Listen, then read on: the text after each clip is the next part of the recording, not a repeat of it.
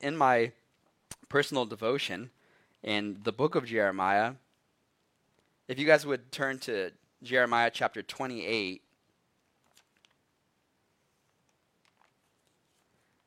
I was going through this, and some of the text really began to minister to me and speak to me.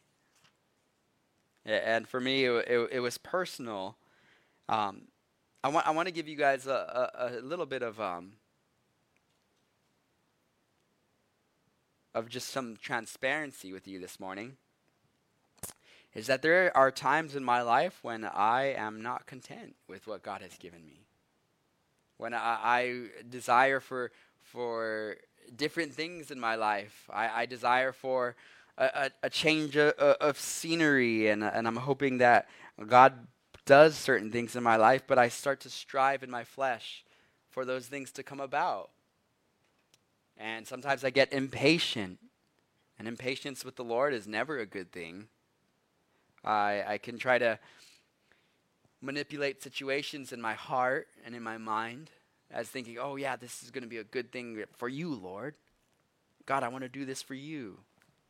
But in reality, sometimes that's just my own flesh that is leading me and driving me. And we're going to talk about when it's the Spirit leading us today and when it's the flesh leading us. We're going to get into that a little bit later in the study. But I titled my study today, Godliness with Contentment. We know that verse in the Bible says, godliness with contentment is great gain, right? And this is, to me, as I'm going through the book of Jeremiah, one of the things that the Israelites struggled with. In Jeremiah chapter 28, or I'm actually going to read a little bit out of 27 before we get there, but I want to give you guys a short background of the prophet Jeremiah's book, just so you guys can understand the kind of the context of what was going on with the Israelites during this time.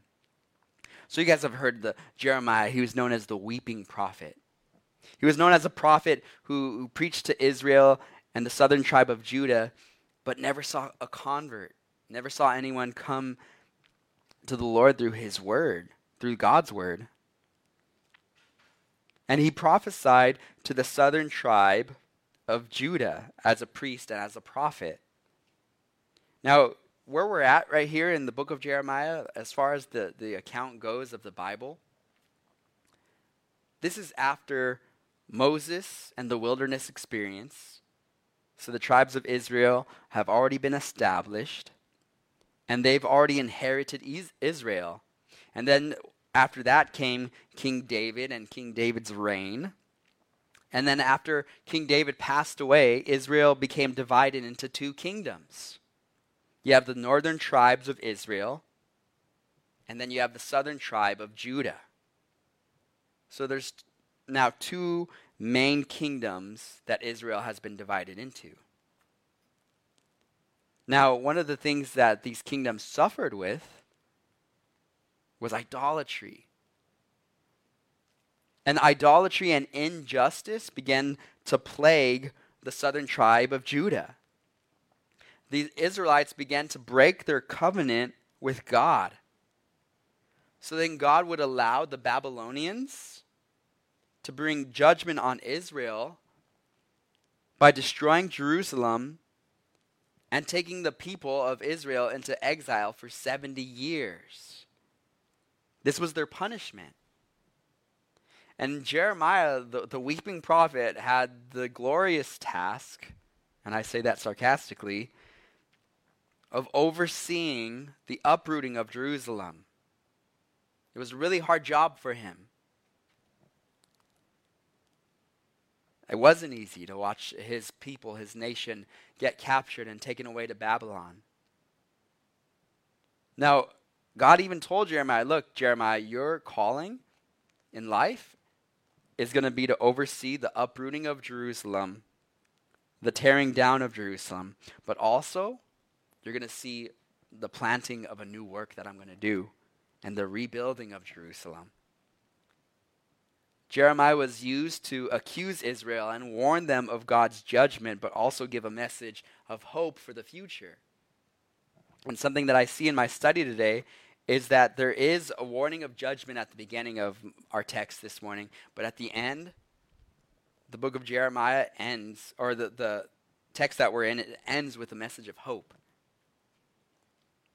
And I think God intended to give that to us. That look, there is a warning of what sin can do in our lives, but there's also hope. Because Israel, at this time in their life, they had adopted the worship of the Canaanites. They were building idol shrines throughout Israel, just like the Canaanites were. And Jeremiah would liken their idolatry to adultery. He would call it prostitution. He would call it promiscuity and unfaithfulness towards the Lord. That's what he used it as an illustration. Because all of Israel's leaders, their priests, their kings, and other prophets, they were all becoming corrupt. The widows and the orphans of their region and the immigrants were being taken advantage of at this time in their life. And what's sad is that the Israelites, the Jewish people, they would worship God in the temple, and then they would leave that temple. They would worship Jehovah God in the temple. They would leave that temple and then go to other temples, pagan temples, and they would put their children on the hands of Molech and burn them in the fires of Molech. So they began now practicing worshiping two different gods. One was a false god, and they would have that child sacrifice being performed. So because of all these things, that the corruption that was now in Israel, God was going to use Babylon as an instrument for judgment. And Jeremiah, he would beg the Israelites. He would say, stop, I'm begging you to stop your sin. And he warned them until the last minute. But they would reject Jeremiah. Now, the book, as I said, it ends with a glimmer of hope. And Jeremiah, he prophesies of hope that God has not abandoned his people.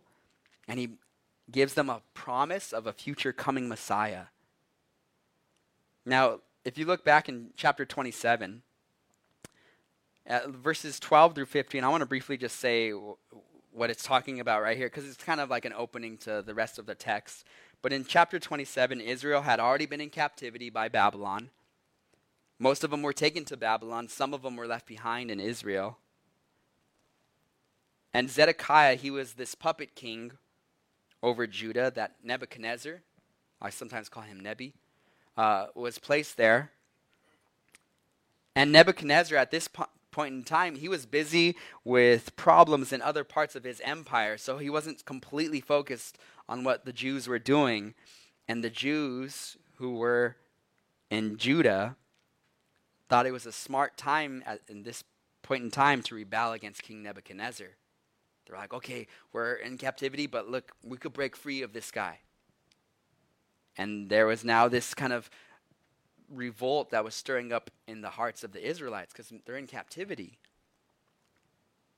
But God told them they were going to be there for 70 years. Now, look at Jeremiah 27, verses 12 through 15. I'm going to read this to you. He says, I also spoke to Zedekiah, king of Judah, according to all these words. This is Jeremiah speaking. Saying, bring your necks under the yoke of the king of Babylon, and serve him and his people and live.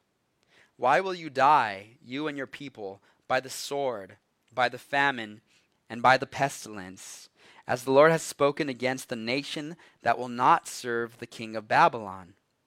Therefore do not listen to the words of the prophets who speak to you, saying, you shall not serve the king of Babylon, for they prophesy a lie to you. For I have not sent them, says the Lord. Yet they prophesy a lie in my name, that I may drive you out, and that you may perish, you and the prophets who prophesy to you. Now, God was warning the Israelites right here. He's like, look, you're in captivity right now because I've allowed this to happen. So submit to the Babylonian authority. He warned them that if they did not, that it was going to be fatal for them. And notice he's saying that there's going to be prophets who are speaking lies in the name of God. And something that it reminds me of is we need to be careful whenever someone comes to us and tells us, I have a message of God for you.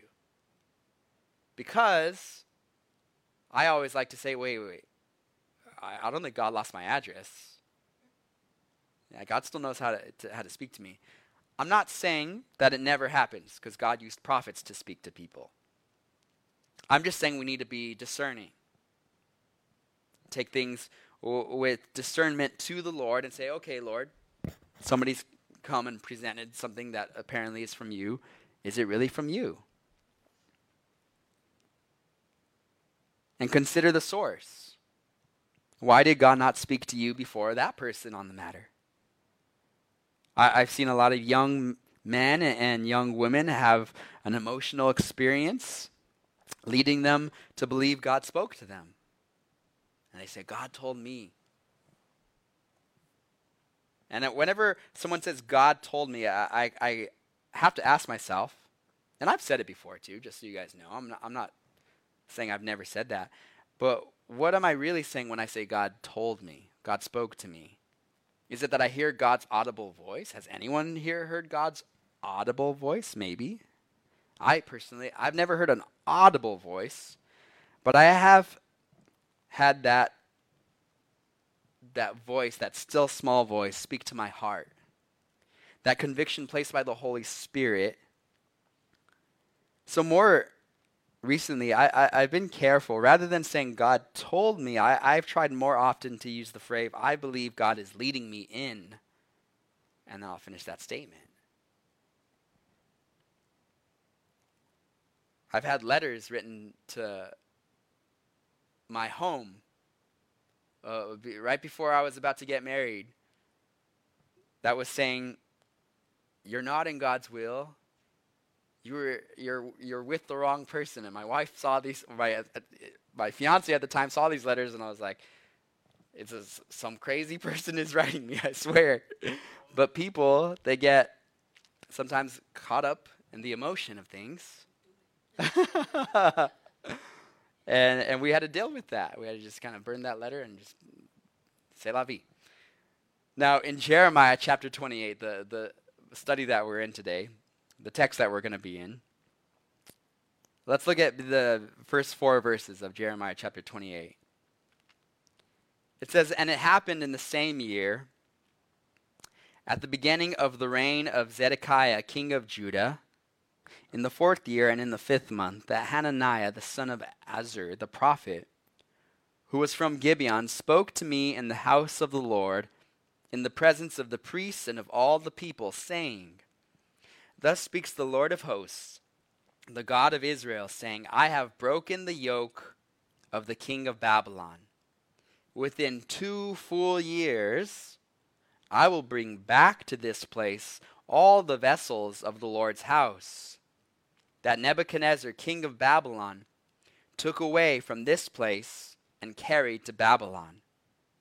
And I will bring back to this place Jeconiah, the son of Jehoiakim, king of Judah, with all the captives of Judah who went to Babylon, says the Lord. For I will break the yoke of the king of Babylon. So now what we have introduced here is this prophet named Hananiah. And he comes to the people of Israel and he starts telling them, hey, God has spoken to me, and God told me in 2 years, all of our captive brothers and sisters in Babylon, they're going to come back to Israel. And Jeremiah is hearing this and saying, hold a second. God spoke to me and said 70 years. And now this guy's coming out here and saying, oh no, it's just 2 years and we're all going to be set free. Hananiah is prophesying directly against what Jeremiah spoke in the previous chapter. Now imagine you're in captivity in Jerusalem. Or maybe you could just see the Israelites, you're a fly on the wall, and you're watching this scene go down, where they're there in the temple, and Jeremiah prophesied earlier, and now this guy Hananiah is coming out with a new prophecy. Jeremiah is saying, look, 70 years we're going to have to submit under the yoke of Babylon. And then this other prophet, Hananiah, comes and says, God has spoken to me 2 years, and we're going to be free from Babylon. Whose message do you think was probably better received in that season? Probably the people who were like, 2 years? Yeah, we're going to go to Hananiah's church. That guy speaks good words to us. You want to know why? Because people want to hear what makes them feel better. And this is happening today in churches. Where do you think most people want to go to? A church that preaches God wants you to be wealthy, happy, and popular. That's what God wants for your life. Or do people, when they hear God calls you to repent, to endure hardship, God calls you to die to yourself, people are like, I'm going to go to church A, where they're teaching me I'm going to get to be wealthy, healthy, and popular. How about that? I'll choose church A. Want to know why? Because people have become like the Israelites were, and it happens, I think, in every season. People become complacent, and they allow compromise in their life. There's no teaching on perseverance or patience during times of hardship that are promised to us. Like in Jeremiah's time, the false message that is being preached here. The people at this point needed to decide to listen to Jeremiah or Hananiah. So one thing, when we see kind of a contradiction of preaching, is look at the fruit of a person. Look at the works that they're doing. And pray and ask God, give me discernment, give me wisdom on what someone is saying. And you've heard me say this before. Look, don't take my word for it. Go look it up yourself. And I think that's something that not only is something that most importantly should be done spiritually, but also out there in the world, right? Because we live in the society of everything that we see is fake news. And you're either, if you watch the news, you're misinformed. And if you don't watch the news, then you're uninformed. And there's just so much like, what is truth nowadays? Is it Fox News or is it CNN? You know? Because both have the Bible. Amen, Chris. And we go to Jesus for truth. He said, I am the way, the truth, and the life. So we have to go to God and weigh with discernment. But on a side note, just to be a little personal, I listen to both when it comes to news and politics and things like that. And I try to take everything in and weigh it and balance it. Amen.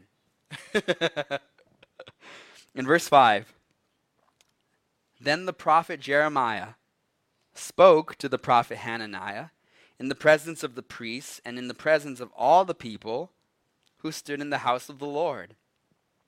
And the prophet Jeremiah said, Amen. The Lord do so. The Lord perform your words which you have prophesied, to bring back the vessels of the Lord's house and all who were carried away captive from Babylon to this place. So now I imagine right here a tone of sarcasm in Jeremiah as he's speaking. He hears Hananiah's prophecy and he's like, Amen. The Lord do so. Well, I pray that the Lord would do that. But there's a hint of truth in that he does wish that God would bring back the Israeli captives home. But he also knows that what Hananiah is saying isn't true because God spoke to him. And Jeremiah is about to oppose Hananiah in these next verses. Look at verses 7 through 9. He says, Nevertheless, hear now this word that I speak in your hearing and in the hearing of all the people. The prophets who have been before me and before you of old prophesied against many countries and great kingdoms of war and disaster and pestilence. As for the prophet who prophesies of peace, when the words of the prophet comes to pass, the prophet will be known as one whom the Lord has truly sent. So how do we see here that this prophet is going to be confirmed? It's when the prophecy is fulfilled. Now, if I came up here and said, look, the Lord spoke to me and told me that this year the clouds would come and the rain was going to fall. God spoke to me. Amen.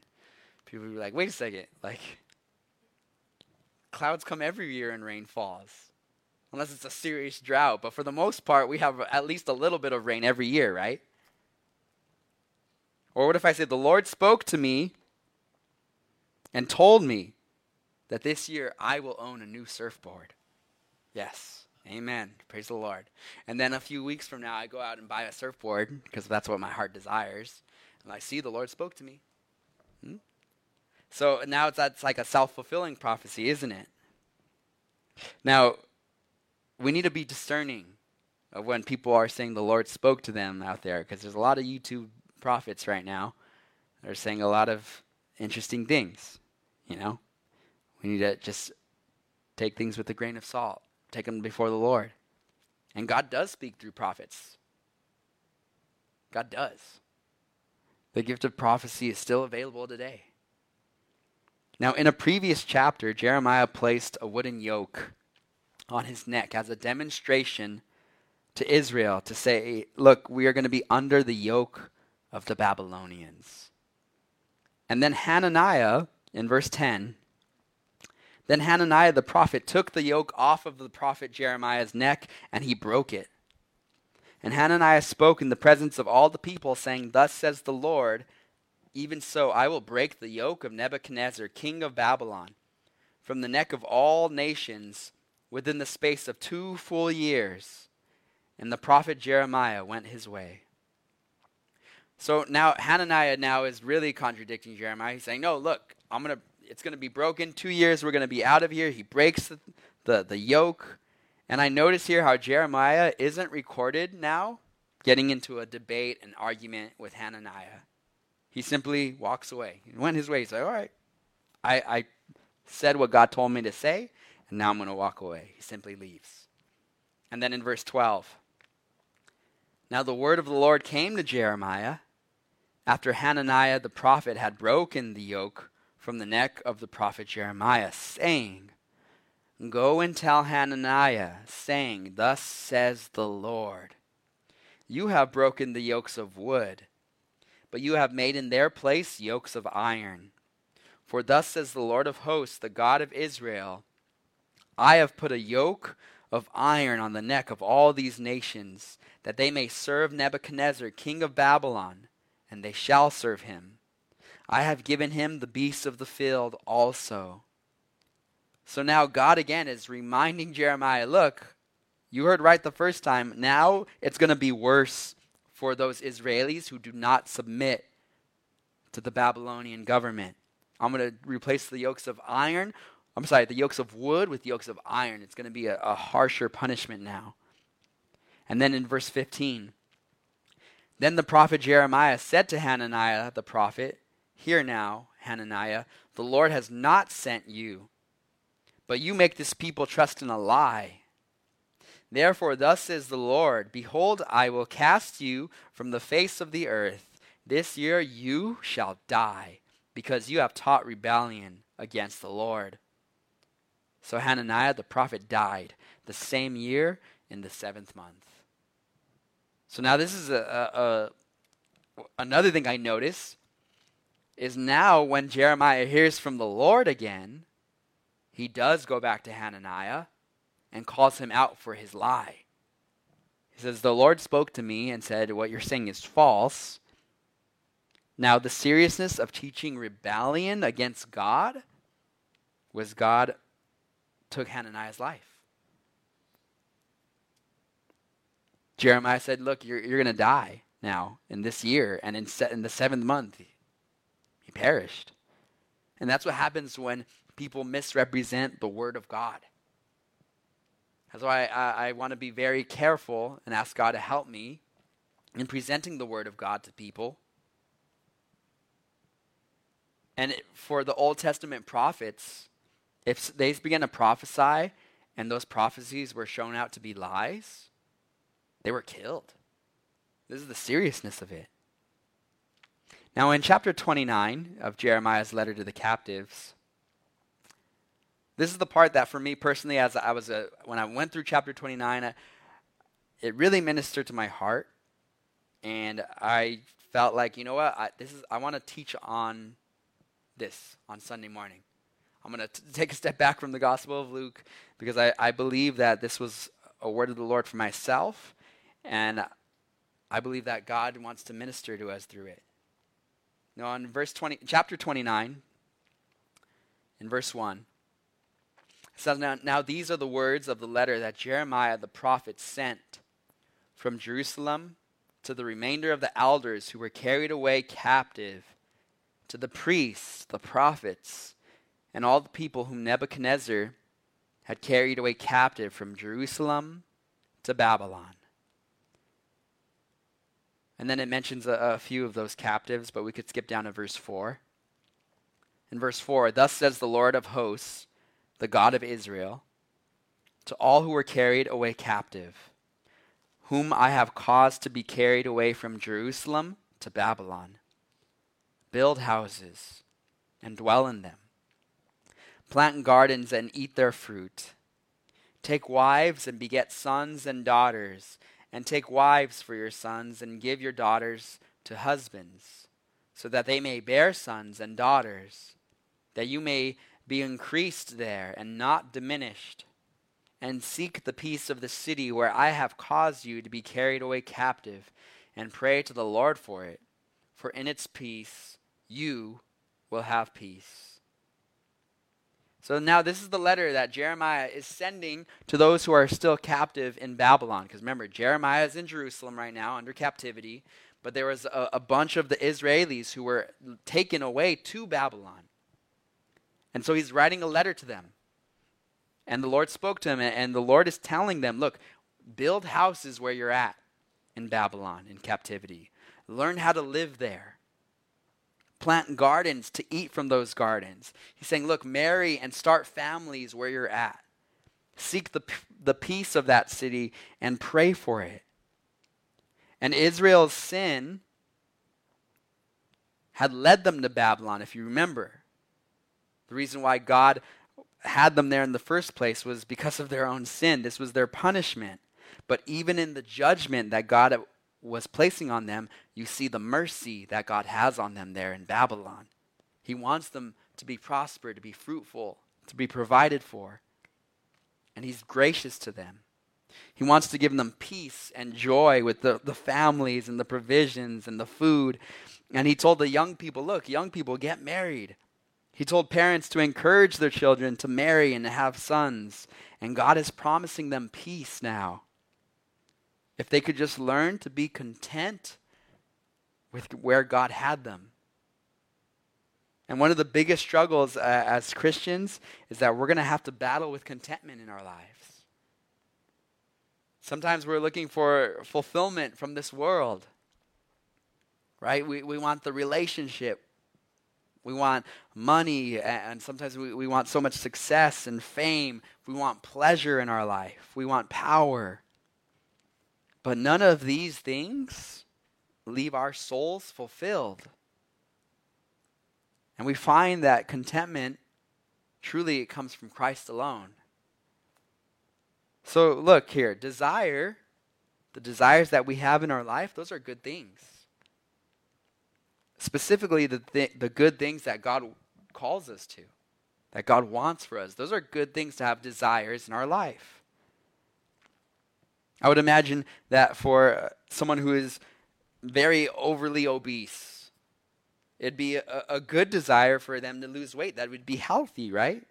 So he changes his diet and exercise to benefit his health. I think it's a good thing to desire good things.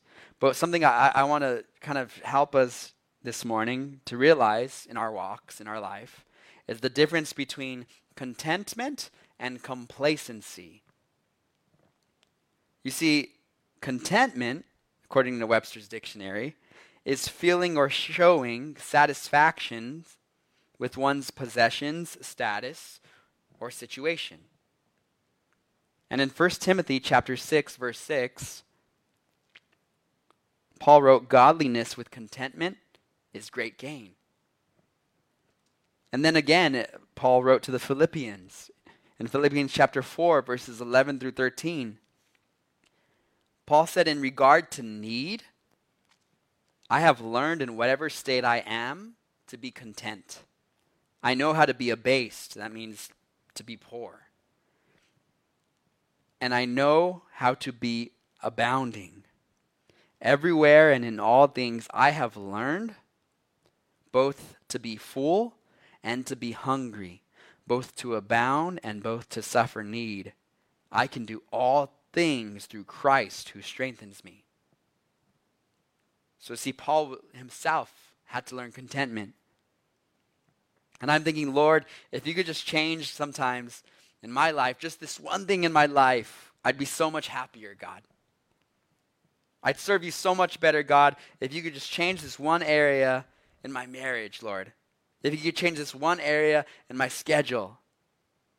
If you could change this one thing.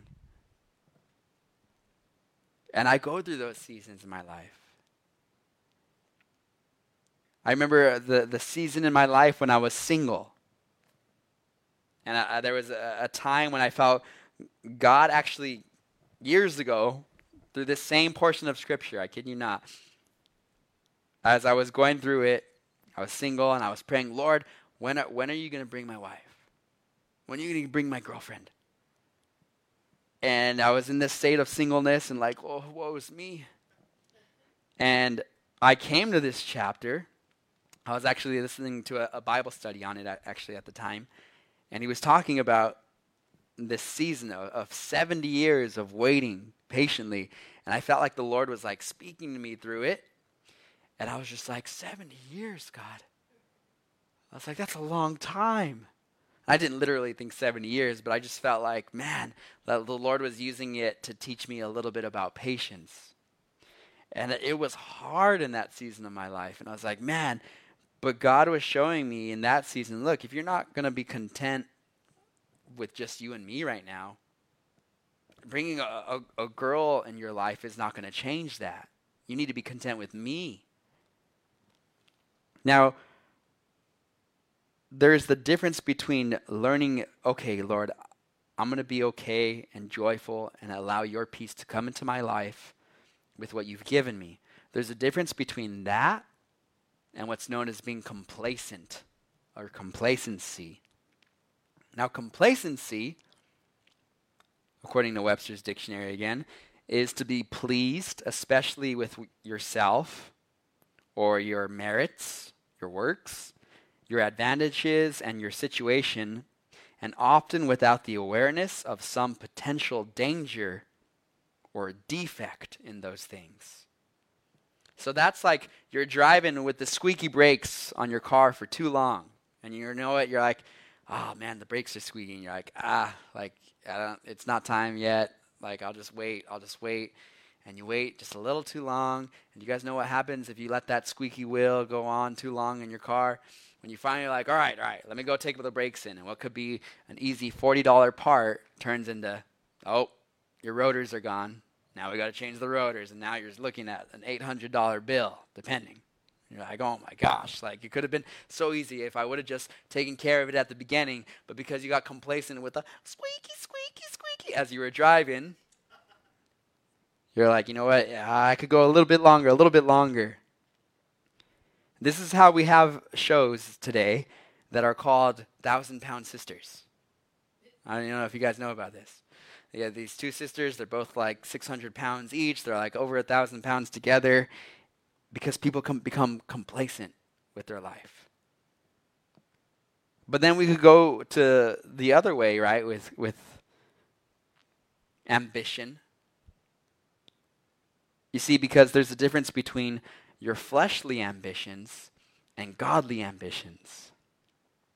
So imagine I leave my church pulpit all the time. I leave my time of studying the Bible because I want to be the best gym rat that there ever is. Just so I could just look good. Just so I could look nice. It's like, oh man. Or imagine I'm going to the gym so much that I neglect my wife because I want to be ambitious and show the world, look at how disciplined I am and how big I could get, right? So we could go the other way. And those are the differences now between fleshly ambition and what is godly ambition. But God did desire us to pray for the best gifts, didn't he?